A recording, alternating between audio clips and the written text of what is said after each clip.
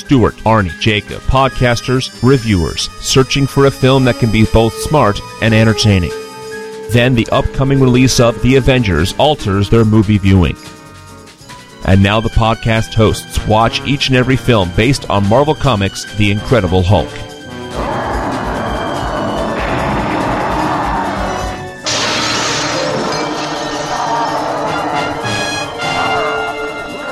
They're watching all Marvel movies and reviewing each at NowPlayingPodcast.com. Mr. McGee, don't make me angry. You wouldn't like me when I'm angry.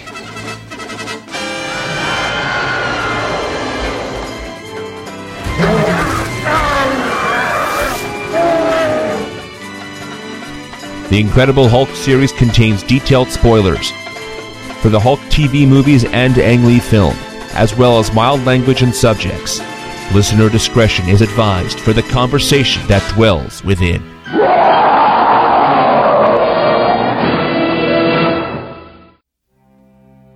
Today we're discussing the death of the Incredible Hulk. Yay!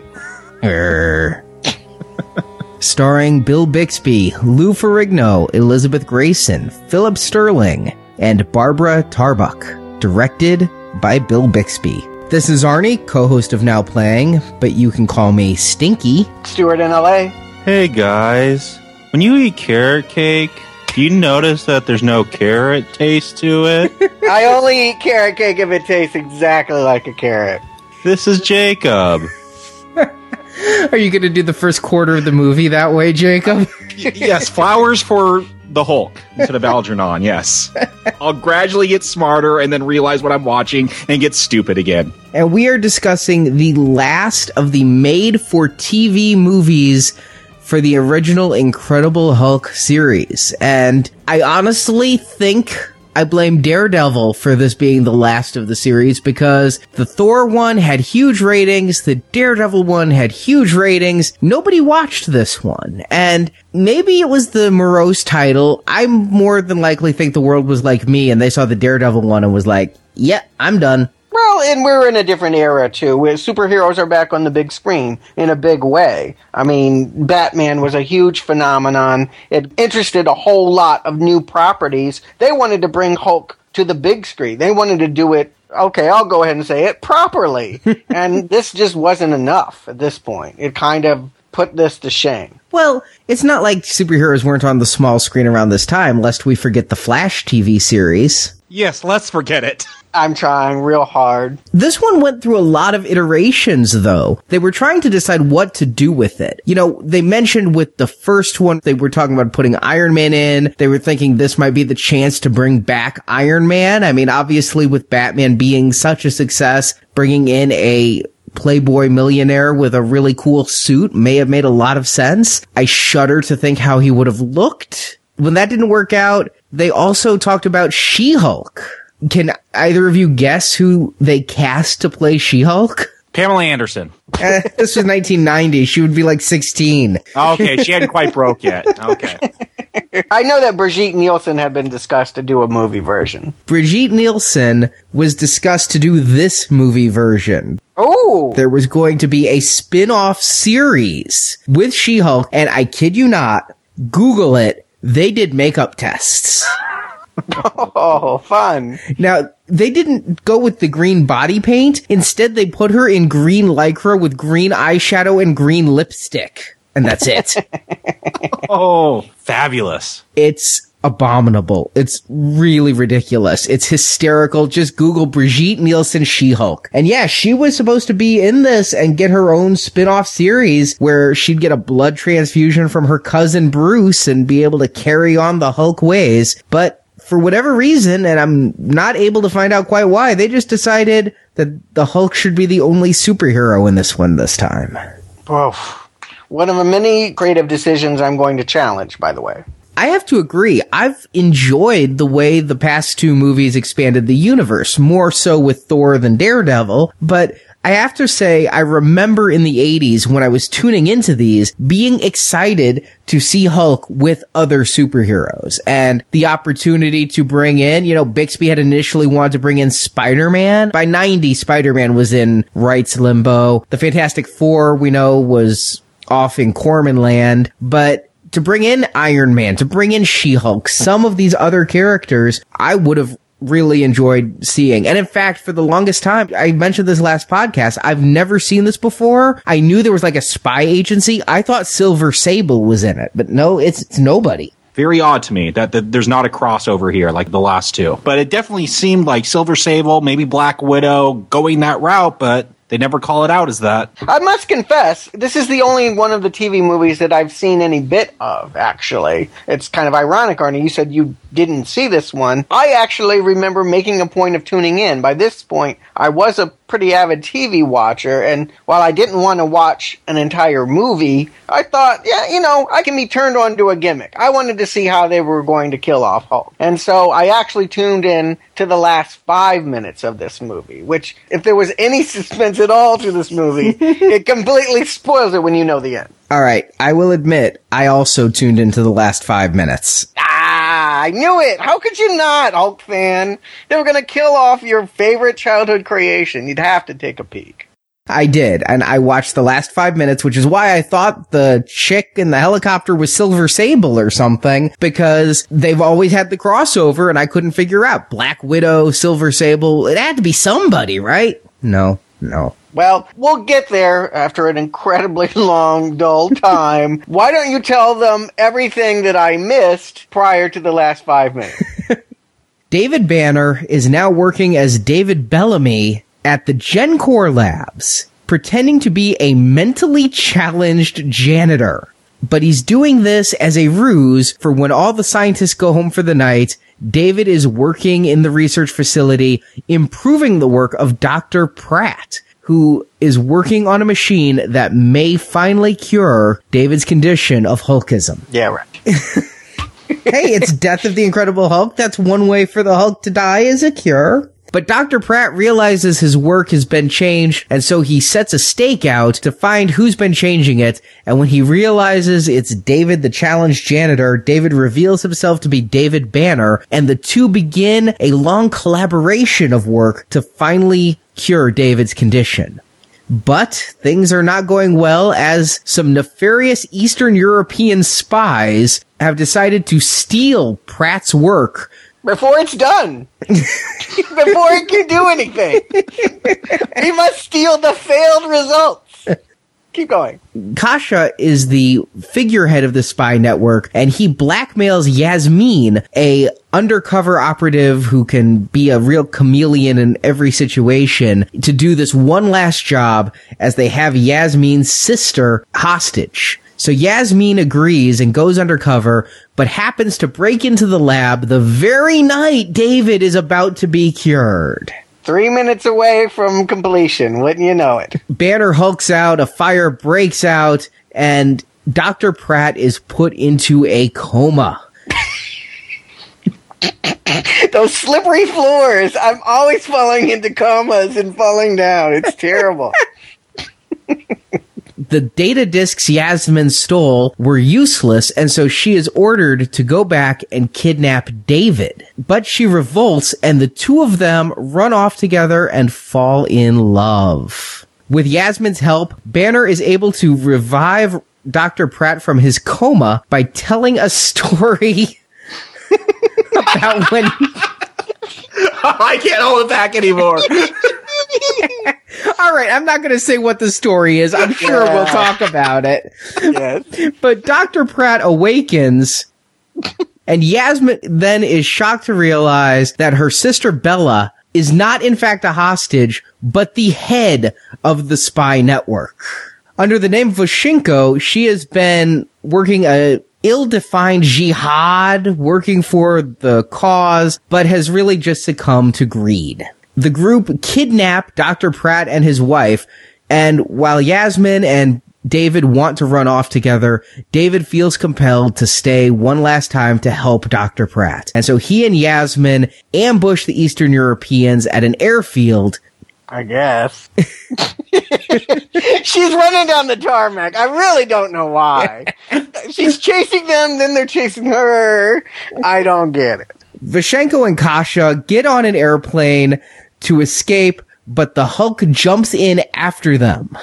And when they fire their Uzi at the Hulk, the plane blows up, the Hulk falls from the sky, hits the tarmac, turns back into Banner, and dies. With Jasmine saying, "We can be free now." And David replies, "Yasmin, I am free." And the Lonely Man theme plays as credits roll for the last time.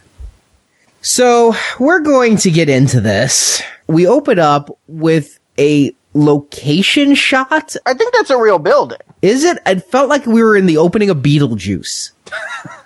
I don't know what that means, but there are lots of structures that are built like this. It actually reminds me of a lot of buildings that are made around college campuses in the 60s. They're riot-proof. The whole idea is they built architecture that was so crazy that should anyone try to take them hostage, it would be impossible because of the layout of the place. It's just ugly 60s architecture. What confuses me, however, is it's a secret lab, right? Like it's out in the middle of a giant forest, and David himself is living in a cabin. There's also this giant city, apparently, where he goes to cash his check.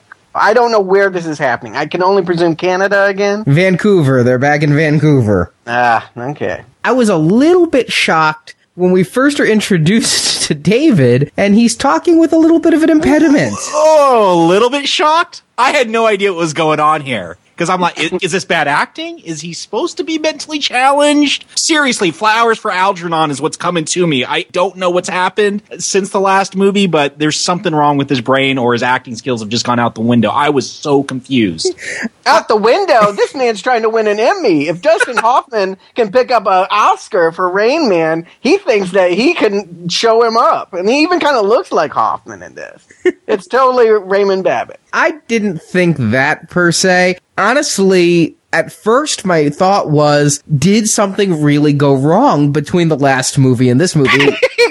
Well, he's directing like he had a stroke. It might be reflected in the performance as well, but I think I knew what he was doing. I thought it was part of the act. I did think it was an act, and honestly, Jacob, you thought Flowers for Algernon. What I went back to was the original Hulk comics, because in the Hulk comics, the leader started off as a fairly stupid janitor who gets involved in an experiment and becomes incredibly smart. And so I thought that they might actually be paying homage to the comic. And again, not knowing if or what hero would be in this one, I kind of wondered if the leader might be showing up. Maybe David Banner had a mentally challenged twin who might become the leader. This is where my mind was going. Arnie. You guys may laugh, but I just finished watching an episode of the Hulk series for the Venganza Media Gazette, and they had the evil twin plot going on. They had Bixby in an evil mustache playing a doppelganger of himself. Is this where Knight Rider got the idea? I think they stole it from Hulk, yes. It was Garth Knight 5 years earlier. So, it's not all that far-fetched. All I gotta say is, whether I recommend this or not, I'm recommending this first 5 minutes because it is such a trip. Stuart, you've talked about Bixby and just this melodramatic, oversensitive. And I'm like, they neutered this guy at the beginning of this film. Like, it just comes off weird because you have no idea what's going on with him. Arnie, maybe he's the leader. I don't know. It just takes a while to play out, and it's just a weird feeling. Well, that's the thing, is I think that I knew what they were doing, but they do it for so long before he shows his hand. I did, by the end of it, start to wonder, like, well, no, maybe, he got hit by a car and he just hasn't been right since. That hitchhiking is catching up with him. They do overplay their hand, and I guess that's my review of the whole movie, is that it's just, I'm 10 steps ahead, and they're never wanting to race up and catch up with. It's ridiculous how long it takes for him to wink at us and show that he's not actually got any mental impairment. I do like the fact that they don't waste any time, though, showing us he can still Hulk out. This is when I realized it wasn't an evil twin brother, because there's a random mugging. David gets mugged a lot. No, it's so lame. It's so perfunctory just to, get a Hulk scene in early because there's no point for him to show up. Really, ever.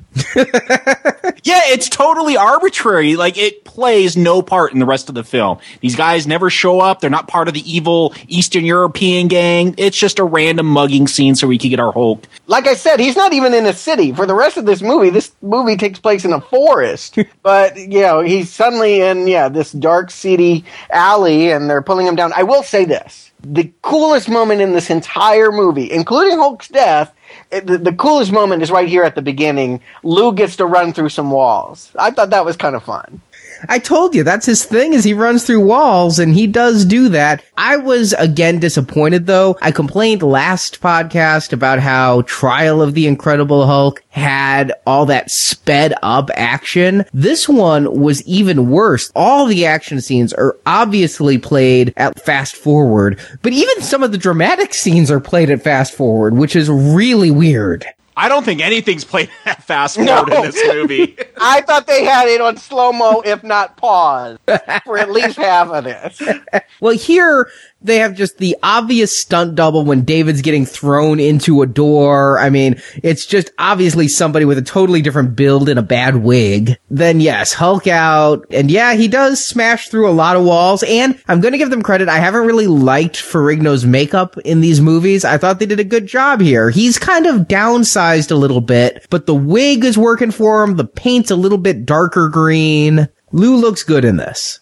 And I'm also loving the score to this. It felt to me like the first two TV movies, even though made in the late 80s, still were trapped in the 70s. This one is such 80s cheese synth that I am just laughing along. I'm laughing, but you're saying you're loving it? It's a good thing? I'm loving it in a retro, so bad it's good 80s way. It's so bad it's distracting to me. By the way, it's the 90s. Just FYI, this came out in February 18th, 1990. So it's so 80s. Now they're only 10 years behind. It's great. I did, though, start to groan. Already, I wondered about the tone of this when the Hulk runs right between the old couple watching television. I'm like, oh boy, this is the jokes we're going to have this movie. No, it's actually the only joke we're going to have in this movie. But yes, it's a lame one. Have these movies had jokes? Like intentional ones anyways?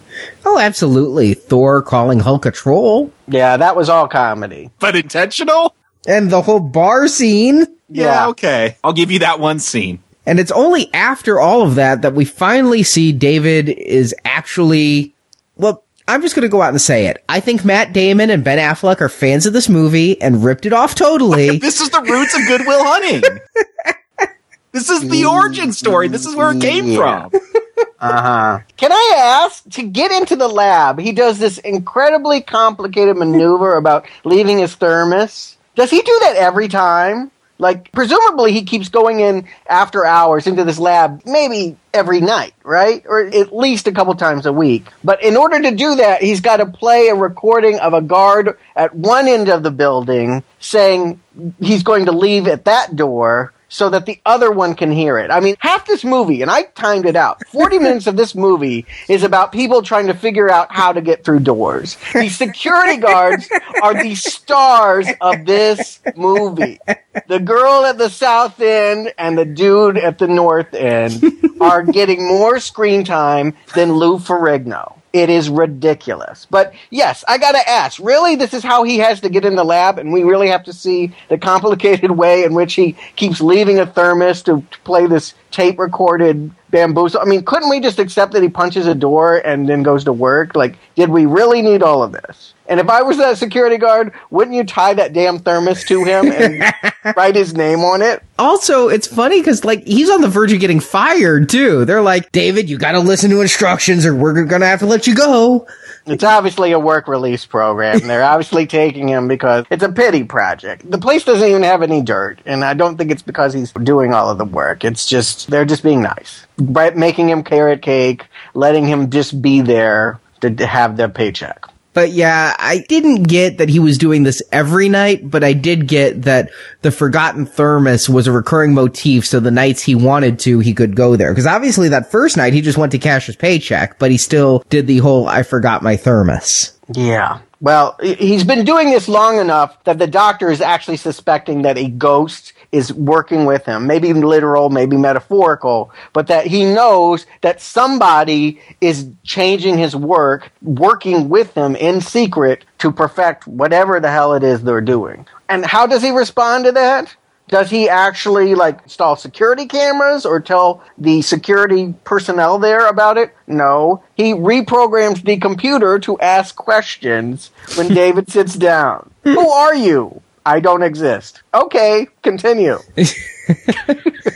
Really, people, this is 30 minutes of the movie, people trying to get to laptops and change formulas. I'm wondering, was She-Hulk such a big part of this that when they cut her out, they had to just stretch it till it was wafer thin? She-Hulk could not have been a part of this script. Oh, you don't think so? There is no way She-Hulk could have been a part of this script because they were planning on going with the comic book origin where She-Hulk needed a blood transfusion. The only match was David. He was all worried about what the transfusion would do to her. Of course, it gave her Hulkism, and you know, depending on which incarnation of She-Hulk, she was either exactly like the Hulk, or sometimes she was able to maintain her intelligence, but... Oh, see, I thought it was going to be Yasmin. I thought for sure this Russian spy chick was going to get zapped with gamma rays, and she was going to become She-Hulk. No, they were planning the blood transfusion in the early She-Hulk scripts. Oh. So, no, this was a different script. They just went a different way. Totally. But wow. There's no way you could shoehorn anybody of interest into this, including apparently the Hulk. Wow.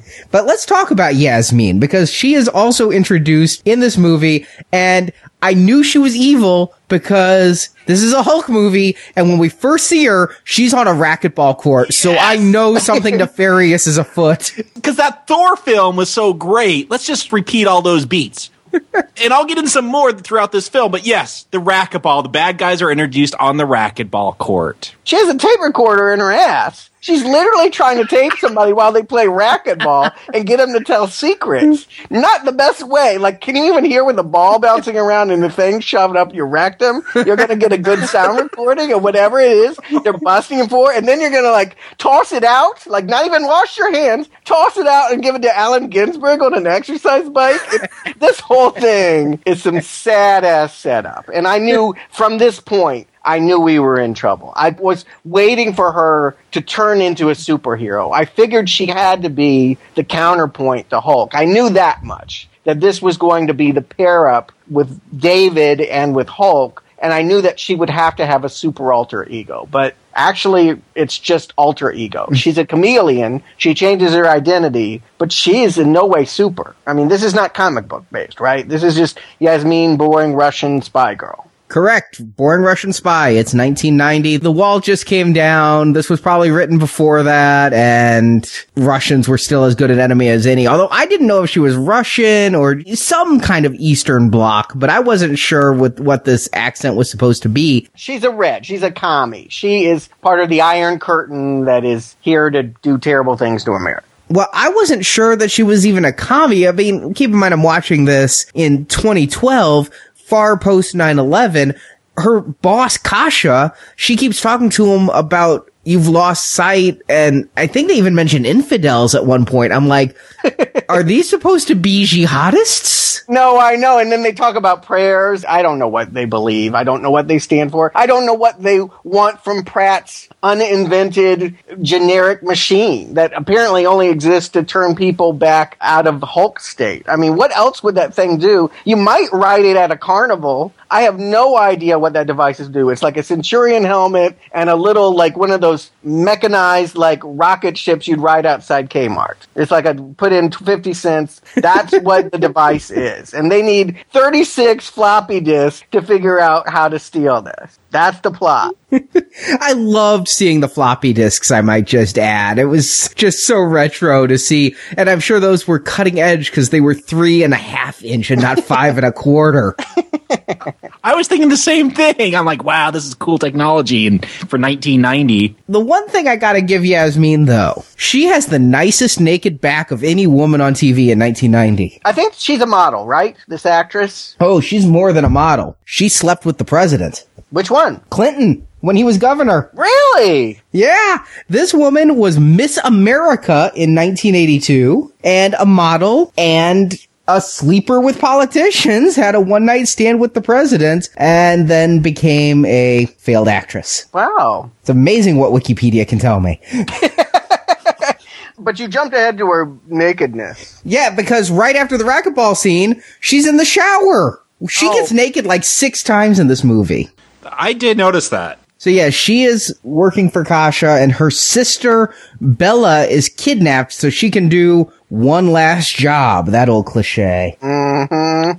But why does she want to quit? I don't even get that. I don't know. Yeah, what does she want to do? What does anyone want to do in this movie? I have no idea. And what was the initial sting she was doing on the racquetball court? Does that guy ever come back? No, he doesn't come back. It's only to let you know that she's willing to do anything, include shoving up a cassette recorder wherever it needs to be to get the job done. I don't know. They just probably had the racquetball court cheap again. I'm convinced it had to be budgetary. I have no idea what that racquetball scene was about. All right, well, enough about Yasmin, because we've just been introduced to her, and now we got to go back to David for a really long time. Oh, more and more of his crying about how he can't let the Hulk be shown and he has to keep it in and he's looking for a cure, but he won't allow anyone to help him. I am tired of this guy. I gotta say, this is such a self-indulgent act at this point. Get help or move on. I just can't stand it. I think that this movie did a good job of reminding people like Stuart why he needs to be rid of the Hulk. He says the Hulk has never hurt anyone, but we have no guarantees it won't. And the Hulk causes so much property destruction. The Hulk is a tornado, and who wants to loose a tornado? Hey, it's good for insurance collection. I'm sure a lot of people would like Hulk to run through their foreclosed home at this point. But you get what I'm saying. He feels responsible for the Hulk's actions, and knowing that the Hulk is a violent entity, every time the Hulk shows up, someone gets the smackdown. Yeah, the bad guy, the guy that he wouldn't be able to take on in a fair fight, I believe is exactly who gets the smackdown. Look, I have a very different take on David, and when Yasmin and him finally get together, I think I got his number. This is all an act. I called him as one of those soft rock crooners from the past. Well, I'm now onto his game. That's exactly what Hulk is. Hulk is his wingman for him to go around and bang chicks all over the country claiming he wants to get cured. And this time he gets further than he ever has before, I think, right? Hey, he got married in an episode that I've reviewed on the Venganza Media Gazette. Okay. But my point is, we only saw him hemming the bell-bottoms. We've never got a skin scene. This feels sexed up. Like I said, I think I got his number this time. I think I know why he did this movie. You're so cynical about my innocent David. I think you're the one that needs curing of Hulk, Arnie. You can't let it go. Now, does anyone here, I gotta ask, does anyone here think this machine's actually going to work? Are you falling for it? How many times later? It's been almost 90 times of this. You got a machine that's going to do it. I don't buy it. I don't believe it for a second. Well, what about those cool laser effect force field around the Hulk to keep? Come on, that didn't sell it to you? I love that. I'm going to give them so props because that was state-of-the-art TV special effects. That looked as good as anything on Star Trek The Next Generation. Well, I didn't watch Star Trek The Next Generation, and that's probably why. You're not selling me on it. For some reason, I don't understand, and I don't understand a lot about this film, to be perfectly honest. Pratt's healing machine can heal David of Hulkism, but in order to do that, Pratt insists he must see the Hulk. He can't just take David at his word. A transformation must occur. So they set up that force field, and they give David a handle. Now, have either of you ever played, like, those little arcade games where the whole point is to see how long you can take a shock? Yes. That is basically what they give him, is a handle to grab so that really fake lightning can course up his arm, and he can force himself into a change of the Hulk. And all I could do while watching the scene is think, damn it, Stuart was right. Apparently Bixby can change whatever he freaking wanted to. I was thinking the same thing. He just needs to carry around a battery pack to shock himself. Maybe a 9-volt on the tongue. So annoying. Yes. He's the Hulk whenever the screenwriters need him to be the Hulk. That's the control that's here. I was able to retcon in my own mind. He couldn't damage himself. Well, no. Yeah, he can. And then poor Lou, you know, he's a bodybuilder, not an actor. Don't a lot of actors take, like, really weird classes like mime in order to learn their craft? And here's Lou trying to mime and just not pulling it off. You know, I don't like these scenes. It's not the effects or not the effects. We don't need long exposition scenes to tell us what we already know from all the other movies. I mean, really, anyone tuning into this does not need 40 minutes of explanation about the pain and suffering of David and his Hulk alter ego. And in fact, they love Hulk and don't ever want him to be cured. They want this to go on forever. I have to agree. It feels like this first hour has so much filler. There's this whole montage. I felt like I was watching the end of Real Genius, this science laser testing montage that seemed never ending. Now, you ask if anyone thinks the laser will work, and I admitted that before I ever saw this, I watched the end. I knew where this was going. Jacob, have you seen this? No, this was my first time, and I actually thought the death of the Hulk was they were going to remove the Hulk from him, and then somehow he would need the Hulk, and it would recombine. But I thought that this laser actually was going to work. It wasn't going to be long-term, but it would work until the third act when they needed the Hulk to come back. I honestly, looking at this, I mean, having seen Trial of the Incredible Hulk, where the only trial was in a dream, I wondered, would Death of the Incredible Hulk be they fake the Hulk's death? You know, would you think that they might cure Banner, or would you think they might go the way they went, where it's an actual physical death? Like you, Arnie, I had spoiled it years and years ago, so I knew the answer going in. That's the only suspense here is, are they actually going to pull the trigger on this whole Jekyll and Hyde act? And they do. It would be, I think, a shocker to me. I wouldn't believe that they'd go through with it if this were my first time watching. But because I made that decision 20 years ago, there was absolutely no suspense on even that front. And I'm in the same boat as you, and it's bad on us for spoiling it. Yeah, I know. But could it be that this entire scene is there because the audience may be on the edge of their seat? Is he going to be cured? Are we spending all this time because this will be his cure, and this is how the Hulk will die? Well, I don't know. The word death weighs heavier. You know, could Incredible Hulk die and Banner live? I guess it's a possibility. It certainly would have been the happier way to write it. But this show has always been about making David a sap. I mean, it's always been about making him put upon and tragic. It's a tragic soap opera. And, you know, it's hard to imagine them giving a happy ending after kicking this guy in the teeth for a decade.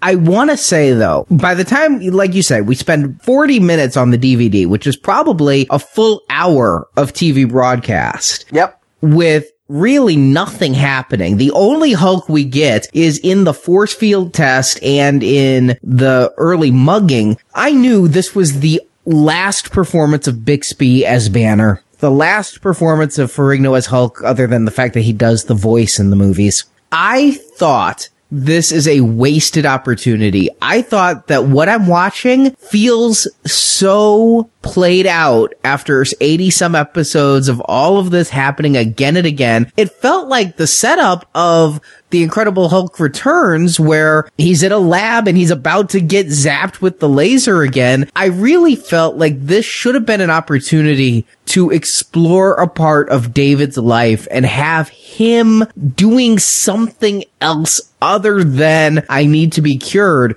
to make him have a resolution. Isn't that what I said in Thor, by the way? Just FYI. Are you with me now? That he should have been in a different place than he was for the series in these movies? You know, there was one episode where he actually went back home and saw his family. Siblings, parents. I think that that type of character exploration is what should have happened if you're going to kill this character. That's the difference between this and Thor. Thor, they were trying to relaunch the franchise. This is Death of the Hulk. And yet, I don't know what this movie's about when we reach the midway point. I know Banner's trying to be cured by the scientist. I know there are some people with weird accents trying to steal stuff, but I can't say that this is a character exploration of Banner the way I feel it should be if you're going to kill him. No, I agree. Yeah, if you're going for finality, you don't go for this kind of fluff. I mean, I really feel that this is the return without Thor. I mean, the whole cure gets interrupted in the middle by this mysterious person that he'll team up with later. It doesn't have the urgency that something with the word death in it should have. It really doesn't. And I'm just reminded of so many series finales that try to have an important ending and just fail in their getting there. I'm thinking of like Seinfeld or the last episode of Sopranos or the last episode of Cheers or to some degree the last episode of Lost. It's like you're going through all these motions and you're trying to put a bow at the end of it, but really the finale this is reminding me of is the series finale of Moonlighting, where they were filming an episode, got news midway through the episode, it seems, that they were being canceled and just had to tack on an ending. This is not feeling like what I want out of Death of the Hulk, which I, in my meta-knowledge, know, A, they die, and B, they never play these roles again. Yeah. Well, television is about the journey. If you're waiting for this ending, it's going to be a real disappointment. But you didn't review 80 some odd episodes on Venganza Gazette because you wanted to find out how he was going to live or die. You did it because you liked the character, you wanted to see him do it. But in a movie, stakes are different. That's what I've been arguing this whole time. TV, do the same thing again and again for however many years you want. You have a special movie, you do something special. My personal feeling is they should have gone with the Superman 2 route. Give him what he wants. Let him see what it would be like to be without Hulk. Let him have him eradicated very early and then realize how much of a part of his identity and how much he relied on that thing is. Make him realize what we already know. Hulk is cool. Hulk should be a part of it. We'd all like to have a Hulk that we could channel. And like I said, having never seen this before, never having seen the last 5 minutes to spoil it, I thought that's the route they were going. Instead we get a half hour of him hanging out with Ronnie and his wife. I thought maybe he's swinging with the scientist, playing chess on the beach. I don't know what's going on at this point. Like, they have no clue what they're doing. They couldn't get Iron Man. They couldn't get She-Hulk, and they're just spinning their wheels until someone pulls the plug, cuts off the budget. Yeah, I think it would work if these scenes had conveyed to me what the dialogue later does, because I'm jumping ahead a little bit, but when the old man's in the coma, his wife says, "We thought of you like a son." I didn't get that out of this montage. I mean, I saw them playing chess. I saw them working on science, but because it was a montage with no dialogue, I didn't see affection per se. I didn't see David building a new family, a family that would mourn him, a family that would accept him. I didn't get that out of this montage. Maybe that's what I was supposed to get, but if that's the case, it was poorly done. It was poorly done, and that is what we're supposed to get. But at this point, he's always meeting the love of his life. He's always meeting that person that wants him to stay and hang around. This man has no problems walking on down the road. Like, I don't understand that once the experiment doesn't work, Yasmin breaks into the lab, the gig is up, the 2 security guards are going to get cameras now so that no one can ever break in here again with a tape recorder and a wig and a chloroform mask. They're going to get this solved. Banner is basically an outcast. He can no longer go back to this machine. Go down the road. There's nothing else for him to do. It's foolish for him to hang around in the second half of this movie. Except he's near the cure, and if Pratt wakes up, why can't the wife do it? I don't understand. She was there for all the testing. Why can't she hit the button? It didn't really look like I said, put a quarter in the machine. See what it does. Well, there was the other part of this. This is the last dose of uranium that Pratt has. So they only have one chance at this. So you're right, Stuart. With the uranium gone, now there's even another obstacle. It explains why Pratt's wife can't just push the button, but it doesn't explain why David would stay, except again, now his father figures in a coma if I realized he gave a damn about this guy. Right, and he's going to get him out of the coma? Like, what can he do at this point? Well, he does get him out of the coma, but we'll get there. Yes, we most certainly will go over that plot point. But just looking at it from the hour mark, okay? He has tried again. He's gotten real close to a machine that could fix him. It didn't work out. Some chick screwed it all up. He hulked out. And he saves Pratt, who had been previously already saved, by carrying him further from the fire. And then he's trapped, so he jumps out of a really high window headfirst. First of all, when we've seen the Hulk jump out of windows before, he's usually smart enough to not try to belly flop. And second of all, that window was pretty high up, right? Wouldn't you say? Oh, I know where you're going with this. Yes. You would think that would leave a mark. Yeah. He just gets up and runs away, tears apart a fence. And this bothers me, not because of how it happened. He's the Hulk, right? He can belly flop into cement all he wants. Or can he? Banner is hanging around at this point. I guess it's because he falls in love. I mean, that's the other swallow it and go on. Well, not yet. That happens later. Well, kind of. He leaves the house saying, I'm going to make this right. And then a bunch of Ford Broncos chase him across a field to a gas station. Here's Yasmin with a gun. And from that point on, they're together.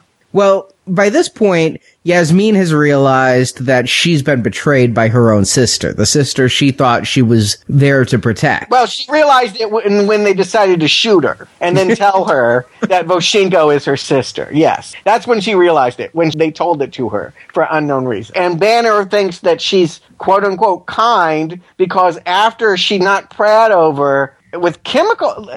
Explain this to me. So she's breaking in. She throws something. It spills. He slips. Pratt attacks this woman posed as a security guard. She pushes him back, and he stumbles back for like 20 yards, hits his head, and drops and knocks a chemical over, which starts a lab fire. It's all very convenient. And he's in a life or death coma from that point on. He's an old man. They need better security. Because she pulled him away from a fire, Banner says she is kind. No, that just means she's not a killer. That is not kind to break into somebody's lab and throw chemicals at them. There's no kindness. Look, Banner wants to get laid. This is what I said before. He is here to bang chicks. This is an act. He doesn't want the Hulk cured. He just wants to use my tortured singer-songwriter journeyman persona to get laid. Grow up. This is not the case. I think you are being very, very cruel to this and reading what you want to in it. I see it as he is a tortured soul. He does want to be cured. He's not trying to bang chicks. That's why he's hanging around with Pratt and the old lady he's married to. The coma, I don't even know if it's a real coma because they say that he just is shutting out the world when he wants to. He may be faking because I've never seen a coma where you can just wake up when you are told a good story. Or a very bad story. A stinky story. Are we there? Are we to the story yet? Can we talk about the story? Oh my god, this story. Because this is like, here we are. I'm saying this is like that Thor Hulk crossover. Here's the bar scene. This is where it just gets crazy. I could not believe it. I knew what was coming though. That's the thing, is there's this whole story early on where Pratt's like, this reminds me of being in school, sneaking around. I tell you this story about when I set off a stink bomb and they all called me Stinky. Just feeding me jokes. I mean, at this point, I'm like writing down movie Stinky. Got, you know what I mean? Like, you know what? You're going to make this easier for me? Really? Just bend over and put a target on your ass. All right. And so when the guards are coming and David's been trying to talk to him and wake him up, I'm like, I know where this is going. I know where this is going. And then it gets even worse. Stinky, what did you do? What did you put in that? It smelled so bad, Stinky. This is the Emmy clip. This is when they go around saying, and the nominee for Best Supporting Actor in a TV movie, Mr. Pratt. They cut to this scene of Pratt like coming to life, or maybe it's Banner's Emmy clip. You know? Yeah, I think it's honestly nominated. Bill Bixby, Stinky. What did you put in that, Stinky? Wow. Yeah. Are we sure that he's not mentally deficient? Maybe it wasn't an act at the beginning. You have to be real stupid to put a scene like this in your movie and think that it's dramatic. Think that people are going to laugh through tears and say that this is a poignant moment. I didn't know what they were going for. All I knew was I was bored and I was incredulous and I was upset. Keep in mind, I'm reviewing 100 hours of the Hulk here. Mm-hmm. And this is what you give me as my cherry on the sundae is Stinky. I got a question for you because I noticed it in Daredevil, but here it's even worse. He really, hectors people. It's supposed to, I think, be a pep talk, but he really gets angry with them and bosses around. He's very judgmental and tells them what they should be, and he likes to dish it out, David Banner. He likes to get people's lives all worked out. Is that something he does every time? Yeah, he's always there to try to help out. No, helping is one thing. Telling people what they should do and belittling their life choices, that's something else. Well, if their life choices are bad... Well, it's a stink bomb. Who doesn't throw a stink bomb in high school? Come on. I mean, if the man is faking it, I say screw him. I'm going to go hitchhike. I mean, you can just lay in bed for all you care. I mean, really, this is ridiculous. The moment is terrible, and we're really far into this movie. So Yasmin, to save her own life, has to try to get David. David takes her to the cabin in the woods, heals her wounds. We get to see that back again. Yeah, she's topless a lot in this. But television topless. Yes, back only. I think I got a glimpse of side boob, but maybe I was just desperate for something on the screen to interest me. Now, here, in a movie full of bad dialogue, is a bit of terrible dialogue, because she saw David change in the chair, and thinks the scientist created him, and she's like, you change. My sister, she changed too.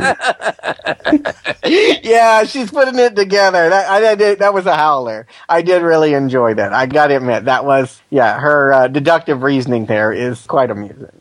You're just like my sister. That turned into an evil Russian spy from a good Russian spy. But then, now that Pratt's awoken, David leaves. I guess he was just sticking around because he wanted to see that his father figure was okay. But now he's ready to run away with Yasmin, and I don't know. I mean, go anywhere. He seems to not care so much about being cured of the Hulk anymore. Maybe like he just wants to get laid, you mean? Mm-hmm. Yeah, I thought so too. Hey, I remember early stages of love and passion, it's... Early stages? How long's he been doing this gig? 12 years. Jacob, don't tell me you're siding with Stuart that he's a hustler too. Look, pretty soon we're going to be seeing him in a pimp mustache, stealing cars. I'm starting to see Stuart's side here. Oh, God, he's just the perennial nice guy. I gotta say, though, this film feels different with this relationship with the woman than the other films we watch. I don't know about the TV shows. Saw some of them when I was a kid. Don't remember them. But this one definitely feels more sexed up. Maybe it's because it's the 90s now and they got to notch it up a bit for television. But yes, we had sexy scientist Elena with her sheer top, but this is a whole different level now. It is. Yeah, no. We've never had a sex kitten before. I mean, that's her superpower this time, This is what they got. We also get one more extraneous Hulk scene when they try to kill them both in a pickup with a couple of bulldozers. This scene's pointless, and it's just like, hey, we need to get the Hulk in here one more time. I actually got slightly excited at this point because I thought Hulk was actually going to take on the construction site vehicles. I thought, wow, this must be the money moment. But what does he even do? He tears out the roof of their truck. Of his own car, not their cars. Yeah. Well, it's a car they stole. And they're trapped in it. Yes. And then, he doesn't push them out of the way. He just sort of grabs them and growls. They split up. I think, well, this is the point of this. Now they're apart. Next scene, back together again. Wow. This is how you know nothing is happening. Because nothing changes scene by scene. Nothing new develops. It's just the same. This is easily the most tedious of all of the Hulk movies. Even that Death in the Family. This has just got nothing going on. This could have not even been a full hour, and they've stretched it to 2. I have to agree with you, because one of the big things about screenwriting is you've got to change your plot. You have to change your acts every half hour. And here, we're with commercials an hour and a half in, and all we've had is David working with the scientist and then David running away with Yasmin. We don't have nearly enough going on to sustain this length. It's really almost feels like they just dusted off one of the scripts they had lying around from the 70 series and let's just stretch it to 2 hours. Yeah, and I don't think they actually took the dust off of it. They just took that dusty script and said, this is it. I mean, this is creaky. This would be a very bad episode. And as a comeback movie, you blame the ratings on Daredevil, Arnie. I blame the ratings on bad movie. But nobody knew that before it was on. They knew it in the first 5 minutes. Yeah, flipping the channel. I mean, really. Maybe if she had taken her top off in the first 10 minutes, they might have had some hangers on. But come on, Night Court's on. There's something else to be watched. Twin Peaks. Not for a few more months. But Vishenko and Kasha decide to kidnap the Pratts. They're really obsessed with this seemingly useless scientific research, and yes, right. It seems like they'd have a harder time getting uranium than the Pratts. Yes, and rather than having the wife go and get the discs that the spy did not pick up, they are trying to get them at gunpoint to recite them all. Really?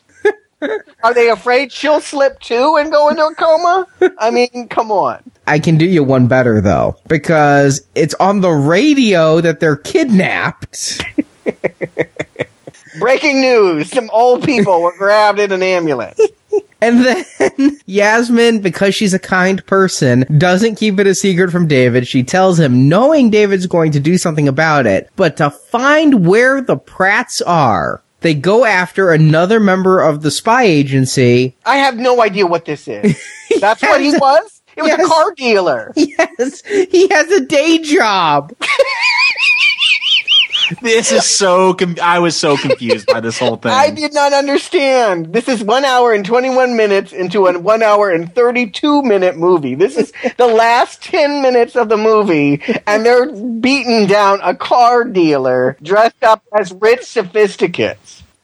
Yeah, this is the best. Yasmin, master of disguise. Oh, I'll make it so you can't get recognized. A freaking mustache. That's it. They put a mustache on him. I do love his accent here, though, and is there room in the trunk? Well, we'll get to that later. And it's a setup because they shove the guy in the trunk. I thought that was the one moment I genuinely smiled during this whole thing. You couldn't make me smile at gunpoint at this point. My jaw was just on the floor when they do the reveal that this guy's a mobster. Like, I had no idea what was going on. I was a little confused, too. And then I'm just like, wait, this guy involved in some jihad works days as a car salesman. Did we see him ever before? I don't think so.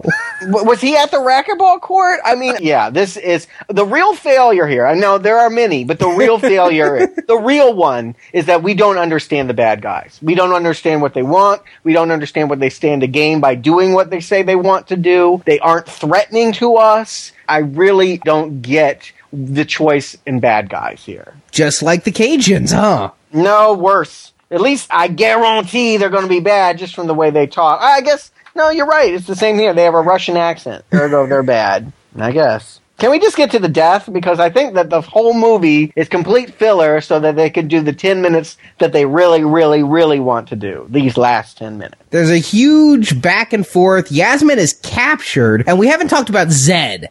Zed is the most evil of all the Eastern Europeans because he's a torturer with a mustache. Yes. And he never accomplishes anything. Well, it is a family television night. You can't have him actually torture anyone. Anyone? You can't have him do anything? You can't have him...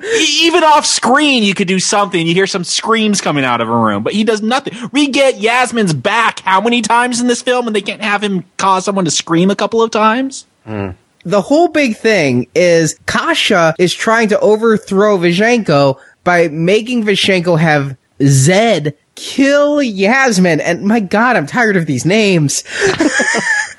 And Vishenko wants Yasmin killed quickly. And so, God, I hate these names. Kasha takes that as a sign of weakness, and he's going to overthrow Vishenko. So Zed finally gets to kill Yasmin. And I'm like, finally, we're going to get the torture. No. I don't even know what you just said, Arnie. I'm just lost. And I watched this film. Yeah. No one cares about the inner fighting of the Russians. They needed to have solidarity. They needed to have a clear plan. It would help if they were stealing something that seemed useful to them. At worst, what did they do? They steal a machine that will make Russians not Hulks? Okay. Let them have it. Let them have it. Let everyone have that. If you want to strap on that helmet and ride that little ride and get zapped to not be a Hulk, go to town.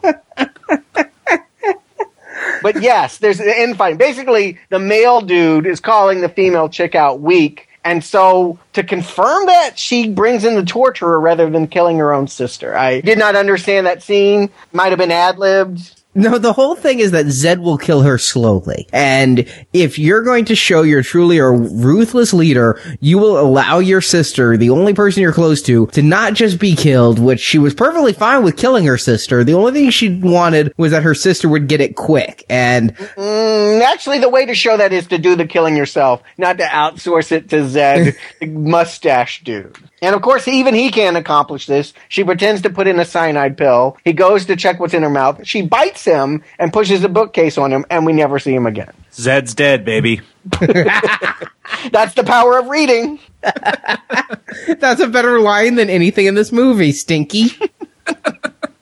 But let's get to the main fight here. Cops show up. There's been these two secret agents that have been bumbling in the background. They finally get a posse to come storm the place. I don't even know where these cops came from. They were confusing, too. If they'd been set up early on, yes, that would have been one thing. But they're introduced, like, in the fourth act.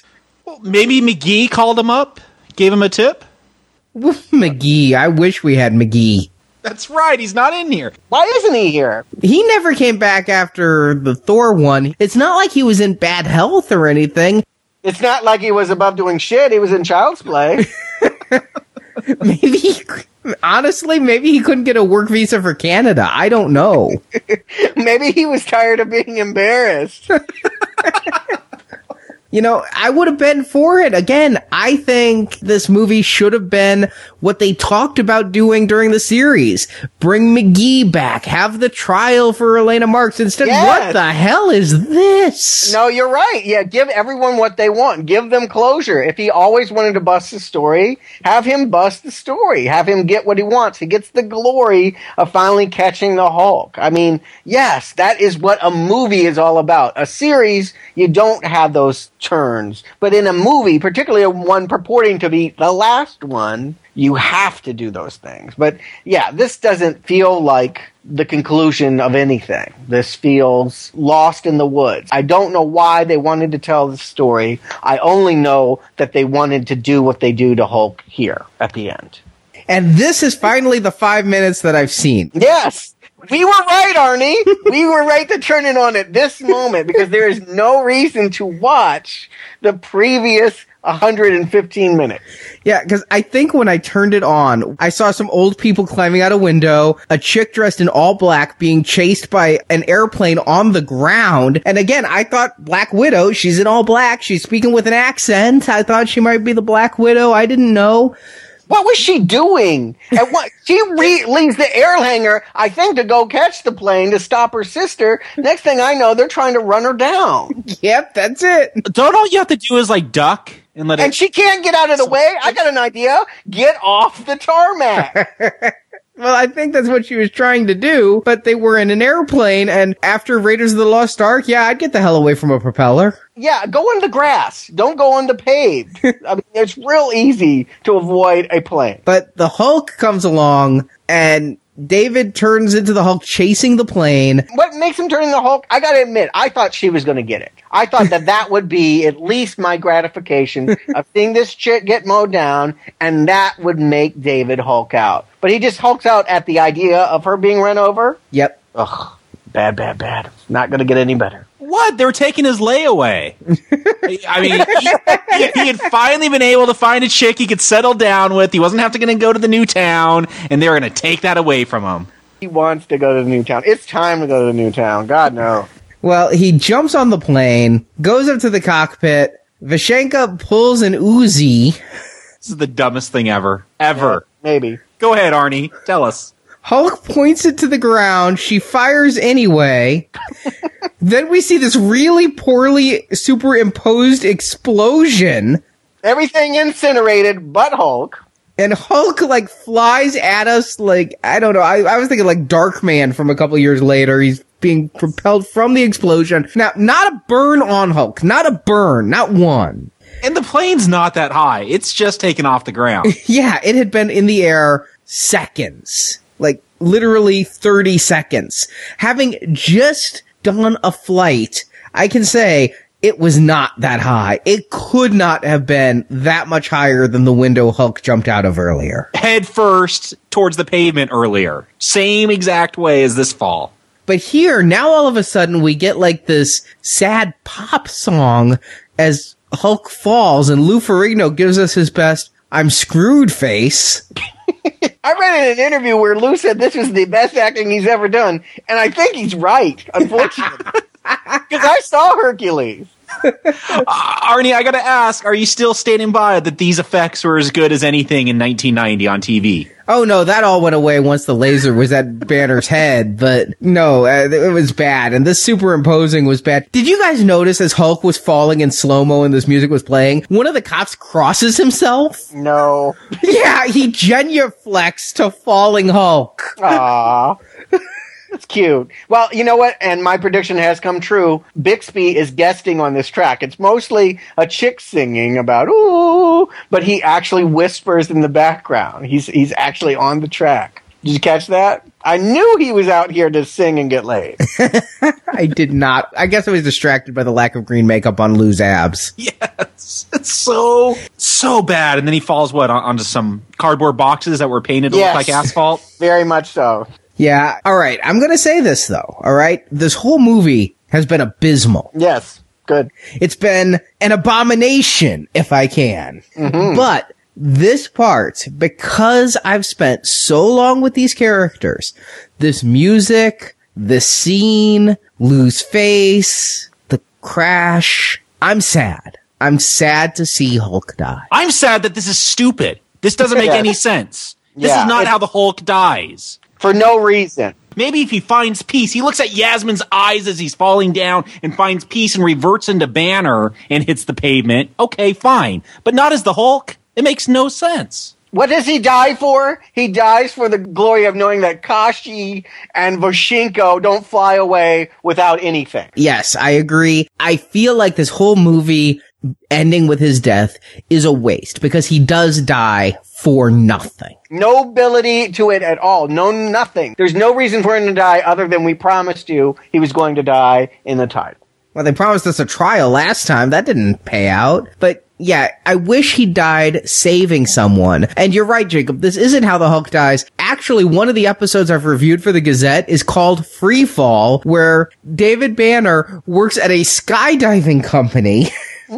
And a sharpshooter shoots his parachute straps. David plummets to the earth, crashes through a building as David Banner, then transforms and kicks some ass. And yet here he falls as Hulk and dies. I wish they'd given him some burns or something. I could then retcon it to, well, the explosion plus the fall was just more than he could bear. No, he would heal that. Even if he had marks on them, they go away. They evaporate. Isn't the whole point of Hulk is that he's indestructible? Yeah, and that's what Pratt is trying to study here, is the healing. He's trying to create a healing machine. That's what the Russians want, is healing, so that they can heal their soldiers. But you can only heal so much, and if the Hulk hadn't survived one of these falls before, I would have gone with it and said, yes, that could be what kills the Hulk. Bullets can't do it, but a huge fall could cause massive internal bleeding that he can't heal before he dies. But he's already been through this once before, and so... He's already been through this in this movie. That's true. Head first out the window. Yeah, so he dies for nothing arbitrarily in a movie that doesn't really feel like it's leading up to the Hulk's death. In fact, if this movie were just called The Incredible Hulk and the Russians, wouldn't this come out of so left field that you'd feel like you were tricked? Like, you're watching this whole boring-ass movie, and then you're like, wait, he freaking died? I know. Like I said, I can't get over that he died so that Voshinko and Kashi could not succeed in their plan. I mean, they were going away in failure. They had nothing. They had their tail between their legs. They had accomplished nothing. They had already been beaten. He just blows up for no reason. I mean, there's just nothing satisfying about this ending other than, yes, it kills a beloved TV icon in front of our eyes. I am saddened, though, he turns back into Banner, and it is truly a touching moment when Yasmin says, we can be free now, and he looks at her, and I gotta give Bixby this line delivery when he goes, Yasmin, I am free, and dies. He is free. He has, for 13 years, tried to be free of the Hulk, and it took his death, but he finally no longer has that burden. That is sad to me. Well, I'm free too. 5 weeks? Woo! It's over. I'm just saying, the first time I saw this, I wept. And this time I saw it, It still touched me, even though I was really pissed off at this boring-ass movie. Yeah, I wept for entirely different reasons, not out of being sad, just boredom. Well, Jacob Stewart, how strongly do you not recommend The Death of the Incredible Hulk? Jacob? Barry? Look, this movie is just arbitrary everything. The first Hulk out, arbitrary. Fights some muggers, doesn't play any part in the plot. Talked about Yasmin and tape recorders up her butt, arbitrary, doesn't play into the plot. His death, arbitrary. It's a pointless film.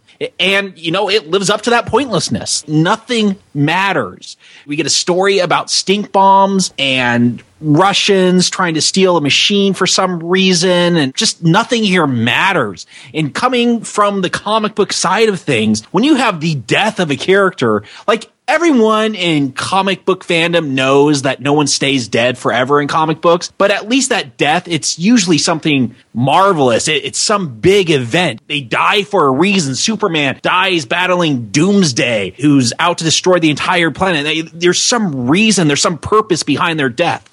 What do we learn about Bruce Banner or David Banner here? What do we learn about the Hulk and his death? Nothing. Way, not recommend. Don't waste your time. At least with the Thor film, you had some goofy Thor scenes. This feels like that same film with Thor ripped out and Cajuns replaced with Russians. Strong, not recommend. Stewart.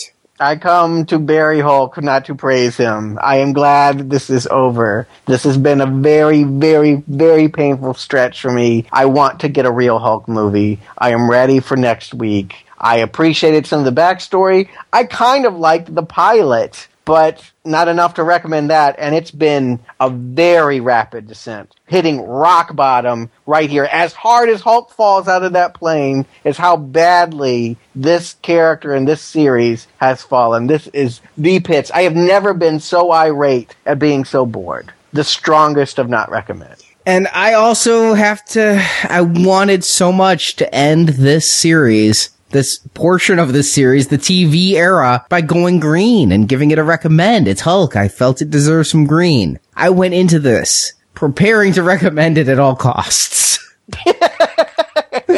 I'm glad if they couldn't cure Banner, at least we've cured you. Yeah. Jacob used the exact right word, arbitrary. This whole movie is absolutely abysmal. It would be bad as an episode. As the death of the Hulk, it is a betrayal of the character because the death feels arbitrary. It wasn't built up to. This should have been his ultimate story. This should have been a closure to his arcs. This story didn't feel about him at all. It was all about the Pratts. A lot of security guards. Yeah, a lot of security guards. And I just couldn't believe it. I couldn't believe that Bill Bixby directed this and yet marginalized his own character. Usually when we see actors turn directors and star in their own vehicles, they marginalize everybody else. Here, the only person marginalized more than Bixby is Ferrigno. This movie is truthfully sad to me because the Hulk dies. And when I watched just that 5 minutes, I wept. When I watched this whole 90 minutes, I was glad he was dead because my pain was over. That takes quite a transformation, I gotta say. From where you were with Thor to being here, well, like I said, you're free, Arnie. You are free. That's the problem with television. You know, Stuart, you've said a lot of things about television that I may not agree with about it. It's not have to be good. It has to be compulsively watchable. But the truth about television, was it Shakespeare who said any story that ends happily ends too soon? Very few TV series end before really just going off the rails into crap. And the Hulk, when it had its 4.5-year run, managed through early cancellation to not hit the doldrums. And then these 3 movies came back and fulfilled the prophecy of making it end in a mound of shit. Although you recommend the first one. I recommended Thor, but it was a weak recommend. And then they got progressively worse. I didn't think that this movie could be worse than the Daredevil one. But the truth is, the Daredevil one at least engaged me. I may not have liked my engagement, but I was at least engaged. This one was just god-awful and a challenge to pay attention to. It's a very strong not recommend. Solidarity. I'm glad. It's been a while since we've all been on the same page over something. Honestly, I wish we were in solidarity with Three Arrows Up instead of all in solidarity and hate.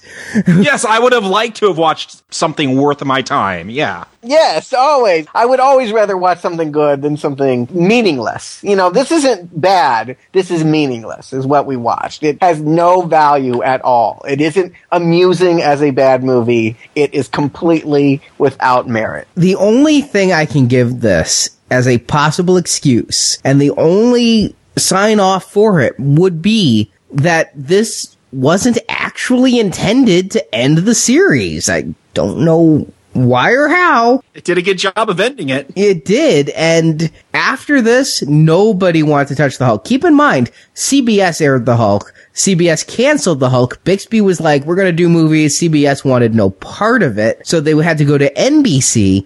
Well, after the ratings for this stinker, they wanted no part of the Hulk either. And so Bixby was out trying to sell a plot for Revenge of the Incredible Hulk, where the Hulk seemed dead, but he's not. And apparently there's a script for this that can be purchased at cons or somewhere. I couldn't find it. If any listener can find me the script, I would love to read it. And I will review it on the Gazette at the end of the Hulk series, because I would love to read this. Apparently, from what I can tell online, the plot is the Hulk comes back to life and now is trapped in the Hulk's body with Banner's intelligence. So Lou would have to act like Bixby. Yeah, which would be crazy. Now, in this time period in the comics, they actually did that. Several times they've put Banner's intellect into the Hulk's body, where the Hulk would be smart and strong. I believe it's the Gray Hulk that was the smart scientist Hulk. Well, no, the Gray Hulk was actually the bad attitude Hulk. He was Mr. Fix-It. He was kind of a gangster. That's right. With a zoot suit. What? Yeah. There was Professor Hulk, who was the giant green one that had kind of the bad attitude of Gray Hulk, the intelligence of Banner, and the strength of Green Hulk. But let's not forget, in the mid-'80s, they just had regular Green Hulk with Banner's mind for a period, and then it was kind of like the Jekyll and Hyde thing, or Flowers for Algernon, if you will, where Hulk started to lose his intelligence. They've made Hulk smart many times. His intelligence is always fluctuating. The key is making Lou be able to pull that off. Yeah, I don't think that would have been a way that they could have gone. I think that whatever my misgivings about Bixby, I've really never had any misgivings about Bixby. I had problems with the way his character was written. You need him to convey the human emotional side. I just don't believe Mr. Ferrigno could do that. And mercifully, we never have to know. You say mercifully, but Bixby was trying to sell this, and he was going to ABC and Fox, the last two networks. Fox might have done it. Fox was going to. They're the ones that killed Doctor Who in a drive-by shooting in L.A. They would have done it. Fox was planning on doing it, but sadly, Bixby was diagnosed with prostate cancer and truthfully did die not long after his character, which really makes this whole thing even sadder for me. If there was another movie, if Bixby hadn't died, there's no way I would have wept when I first saw this, because I didn't see this first run. I saw it on USA years later, after Bixby had died. And this time, I still felt bad, but I felt bad because Bixby himself was dying, and it had died. And I think that's right. If an actor's last time you see them is a death scene, and then they die, even though it was, a couple years later, it wasn't like the next day, it's just going to color the way you look at that. You feel like you're watching Bill Bixby die in that last scene. Yeah, and so, I would recommend doing what you and I did, Stuart, and watching just the last 5 minutes. Yeah. I don't know how bad the makeup test was on Brigitte Nielsen. There's no way it could be worse than the previous 115 minutes of that movie. They should have had She-Hulk. Stuart, I looked it up while we were recording this. Did you ever watch Glow, Glorious Ladies of Wrestling? It's pretty bad.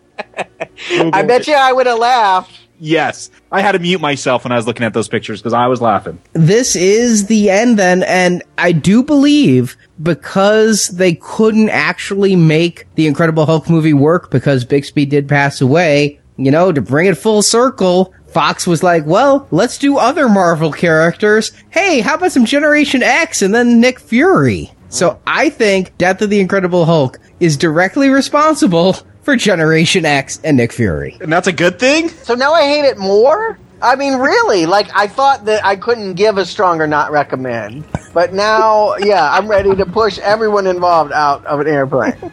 Well, I'm glad to be leaving TV land. I feel like, wow, this has been really hard. Most of these TV movies have been a real chore. And, yeah, I'm excited for a movie. No matter what quality it is we're going to get, from this point on, it's straight on movies. Marvel movie, not TV movie. That's right. We are in, well, there is some Spider-Man, but for the most part... For the Avengers retrospective, at least. Yeah, give me a break, please. I don't even want to think about that guy in a red nylon that I got to look at in a couple months. But yes, for the Avenger series, it's all theatrical, and next week we have Ang Lee's 2003 Hulk, which ends the Hulk leg of our series. Yes, there's one more Hulk film, but we're going to get to that when we finally do the Marvel movies. Yep, we're here, guys. I can smell it. I feel like Avengers is in the air now. I mean, we're getting close to our final destination. I'm getting excited. I actually see the light at the end of the tunnel. I'm thinking of getting an Avengers tattoo. That's how excited I am. Might want to wait. Make sure the movie doesn't suck. Yeah, you would have gotten a Nightmare on Elm Street tattoo a couple years ago. I think you really should wait for the movie. Actually, I'm still thinking about that one, too. Just make sure it's a comic book version of the Avengers. That way, if the movie flops, you don't have Christopher Evans on you. Yeah. Well, we will be back next week with Hulk, and we'll talk to you then, puny human.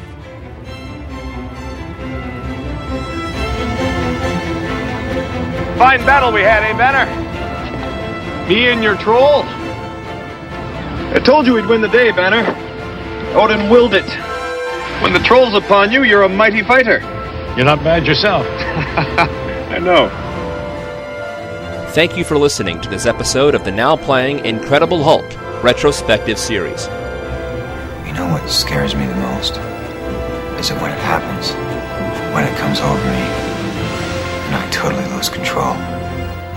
I like it. Part of our Marvel Comics movie retrospective series. Whether you know or care, I've got a lot of pride in what you've done, but this is too big for you. Come back to NowPlayingPodcast.com each week as we review another movie based on the Marvel superheroes through the release of The Avengers this May. I've done my homework. The work you're doing here is dynamite. While at NowPlayingPodcast.com, be sure to check our archives where you can find reviews of other Marvel comic movie series, such as Ghost Rider, X-Men, Howard the Duck, Man-Thing, Blade, and Captain America. You think I should? Yeah, you're great with that stuff. If we don't get impressive results today, we're going to have a really hard sell come Tuesday. Well then, let's go be impressive. You can also listen to our non-comic-based movie reviews such as Predator, Rocky, Rambo, Star Trek, Terminator, The X-Files, and many more. How little you understand, Miss Ross, and how dangerous your ignorance has become. You will also find individual movie reviews such as Cowboys and Aliens, Inception, and Avatar. It was like a dream. About what? Rage.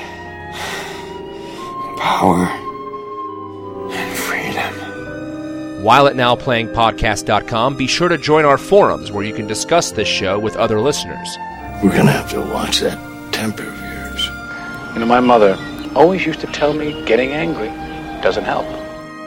You can also follow Now Playing on Facebook and Twitter, where the hosts post new episode announcements and written movie reviews. You can trust me to do what I think is right, not what you think you want. The links to our social media pages can be found at NowPlayingPodcast.com. Let's go. I'll go. You just watch me go. Support from listeners like you help keep Now Playing operating. You cannot imagine the unbearable finality of it.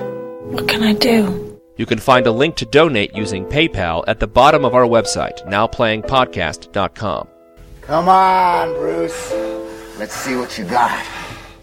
You think you can live with it? Take it. Take it all! You can also show your love of Now Playing Podcast by shopping in our store, where you can buy panties, t-shirts, coffee mugs, calendars, teddy bears, and much more. You see, I can partake with the essences of all things.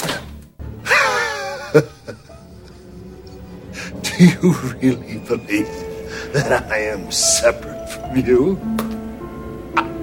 Now Playing's Incredible Hulk retrospective series is edited by Arnie. You poor soul. I guess we've all got our crosses to carry.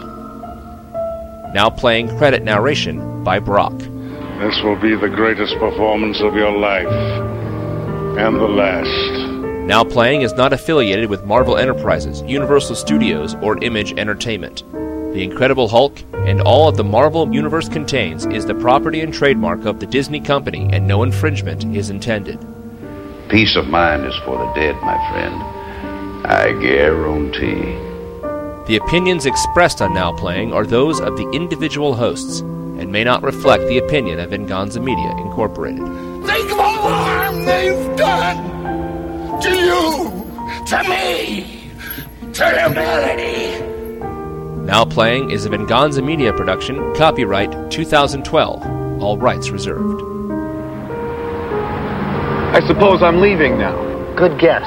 We've caused enough trouble. Call me when there is war to wage, demons to fight. Farewell. Farewell.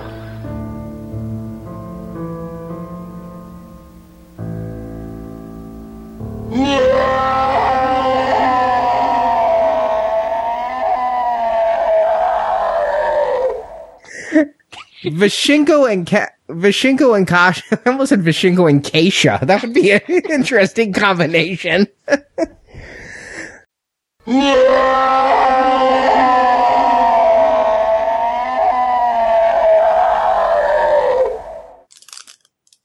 Are you playing cards? Sorry, I'm making a drink. That's how you get. Can you make me one? Yes. Really stiff. Wait, too late. I already watched the movie. Sober.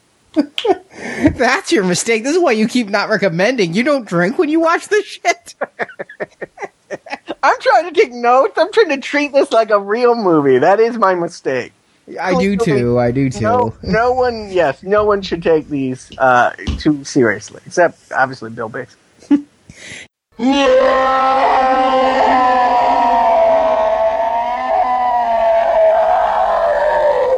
Well, you know, she's not in exactly elitist company. I mean, one thing if she said she went with like Bush or something. I'm like, oh, okay, Clinton. I'm like, well, that's a long ass list. I think Gina Gershon and that fat chick that got the stain on her dress are on that. What was her name? Monica Lewinsky. Yes. The fat chick with the stain. That's cold shit. You know what I mean. It's not exactly like your, Marilyn Monroe, Mr. President. I mean, he's banging it nightly. The only one he's not hitting is Hillary. Let's just keep going on about Clinton's sex life. I would rather talk about Bill Clinton than anything else in this damn movie. That's why I brought it up. I'm like, hey, something interesting to talk about.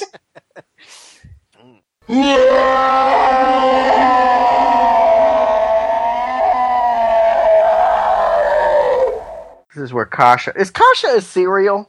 Isn't that a cereal? It's Kashi. It's a brand. Oh. Yeah, Kashi. Okay, I'm like, what is that? Oh, yeah. Okay. I feel like that's... we're getting into poo territory if we're going to make a cereal joke. No, I was literally asking. I'm like, where have I heard Kashi before? Well, there it is. It's a cereal. Kasha. All right. I guess it's like Sasha. It's just a generic Russian name.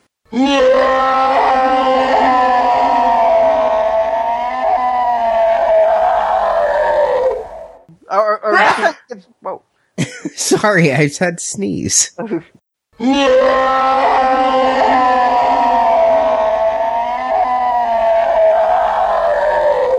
But let's get to the main fight here. Bruce.